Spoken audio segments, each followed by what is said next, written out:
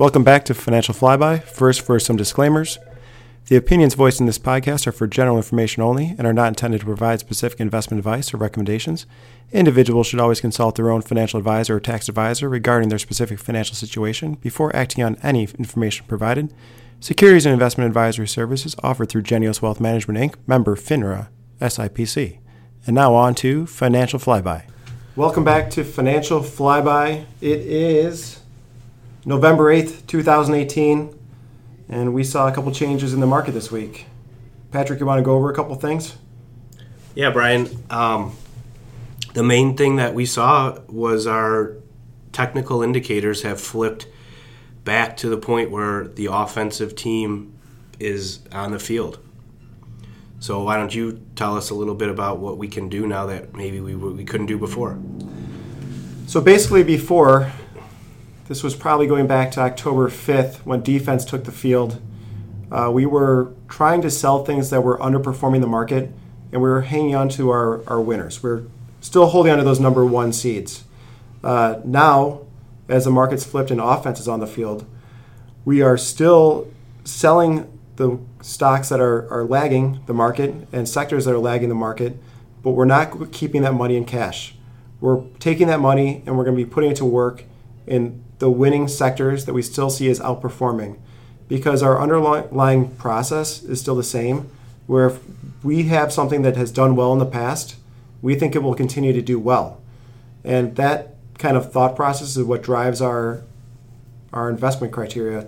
The other thing that happened this week, Patrick, do you want to touch on anything that I just mentioned, or do you want to go into the other big events of the week? No, I would. The only thing I would add to that is just on the high level is, again, keeping the same analogy as the offensive team has the field so we can run our offensive plays.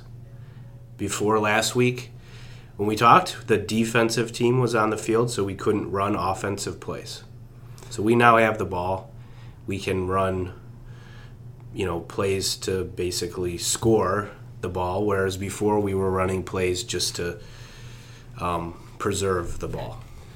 So that indicator flipped on the 6th. It was the day before the election that we actually saw the indicator that we typically follow flip to the 6th. And then the election happened, and we all know what happened with the election. Do you want to touch on that a little bit? Yeah, just the Democrats took control of the House.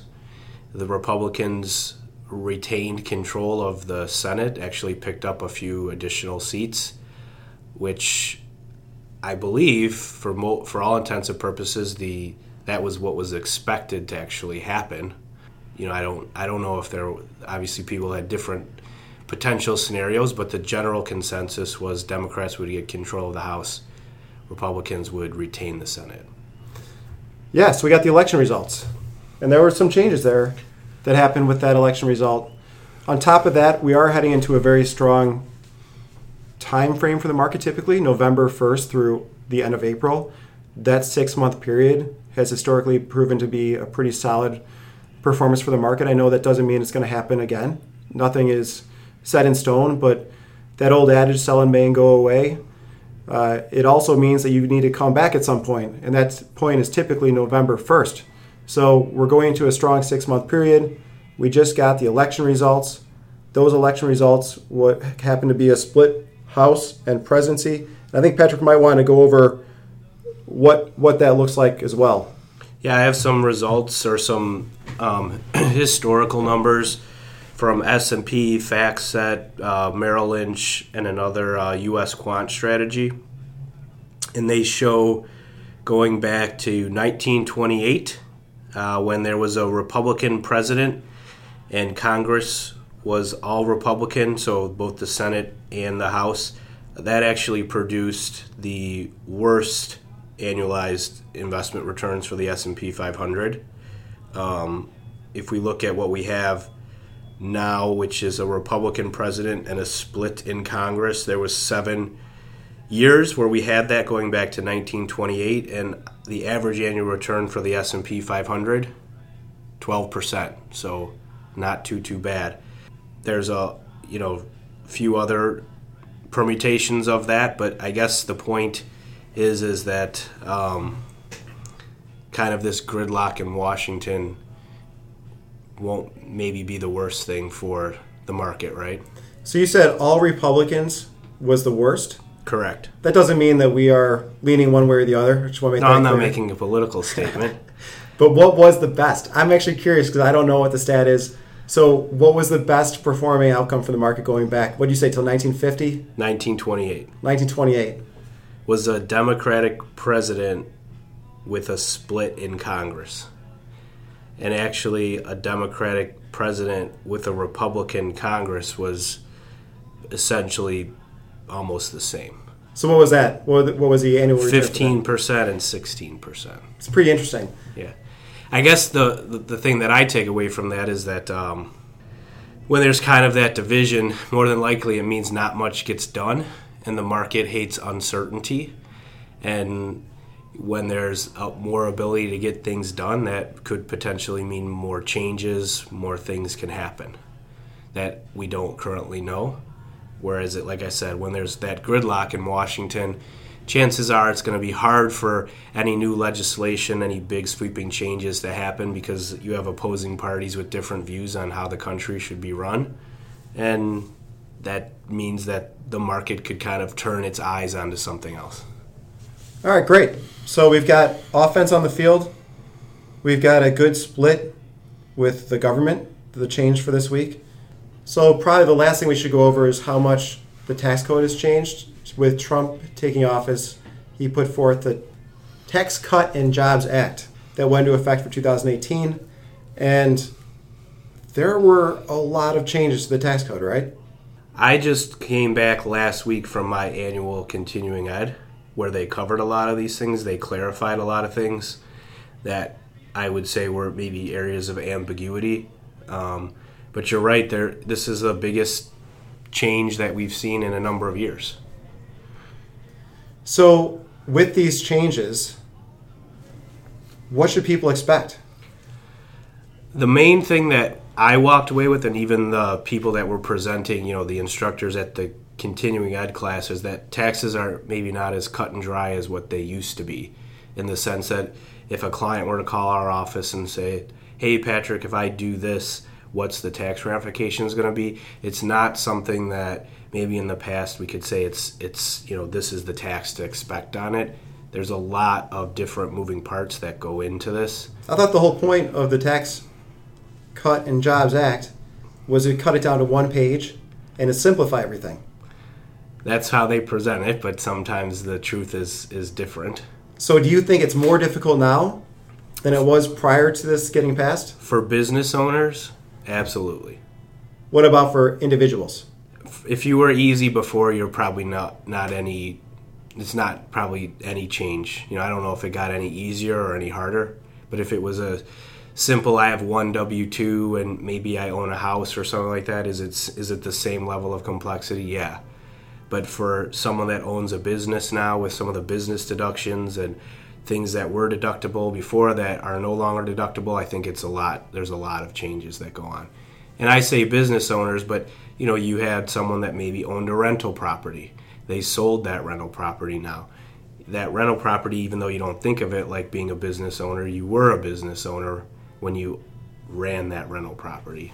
So it's not just someone that's saying, hey, I get, all my income comes on a 1099 because I'm self-employed. So there's a lot of moving parts. Even though it's one page, supposedly one page tax returns, that was kind of the claim to fame, you think it's gotten harder, and at least this year people should go talk to someone. Yeah, I think that this is a year that really very few people should probably still continue to do it themselves, whether that's on paper or via TurboTax. Just having a professional probably prepare your return this year, especially, almost 100% if you're a business owner. Having a professional prepare that return, and then you can use it as a template going forward. But these rules that have come down the pipeline in terms of the changes, they're way too complex to try to take a stab at it this year. More than likely, I just feel like you're going to make a mistake. It's also interesting, there's a lot of different rules for different professions. Like real estate agents might have a different sort of filing than investment professionals, than accountants, than there are like cutout rules for specific subsects of employers, right? Yeah, they kind of carved out these different. You don't have to go into too much detail. I'm not asking you to. I'm just There's like so many changes to this that the details are. And that's just one area. Right. I mean, there's a lot of other things too, but you're right. I mean, if you're a physician, you could get the deduction or you could not. If your income's over a certain threshold, you could be entitled to the deduction, you could not. So it's a lot of different, like I said, moving parts than what you'd think. And again, when it came out, we kind of knew some of the high-level overviews of how it's supposed to look, but there was questions, and some of those questions have been clarified for us, and they were things that I would say logically maybe didn't make sense if you just read the letter of the law, how you would interpret it normally. But is it still changing, or do you think it's done? No, I think it's done. But again, like anything, tax code and tax law there's always a level of ambiguity in some sense of it. So until the IRS comes out and says yes, this, no, that, we'll figure that out. I mean, the best example I'd give you is, do you remember maybe 10 years ago they had the first-time home buyers credit? Yeah. I think it was, $8,000? Right. The first iteration of that, what people came out and did was they were buying a house maybe in their 3-year-old's name, because the 3-year-old wasn't a first-time home buyer. Nice. So people were getting that money because you didn't qualify for it if you had owned a house in any of, I think it was 3 years prior. So they were buying a house in their 3-year-old's name. I like that. IRS came out the next year and said, yeah, we're not going to allow that anymore. So if you're claimed as a dependent on someone's tax return, you don't qualify. And I think you also had to be over the age of 18 maybe. It's tax code. It's meant to be maneuvered around, and they kind of come out later and say, well, we're going to change how we interpreted this or interpreted that. Interesting. All right, great advice. Talk to a tax preparer this year. And that's Financial Flyby. We will catch you guys next week. Thanks.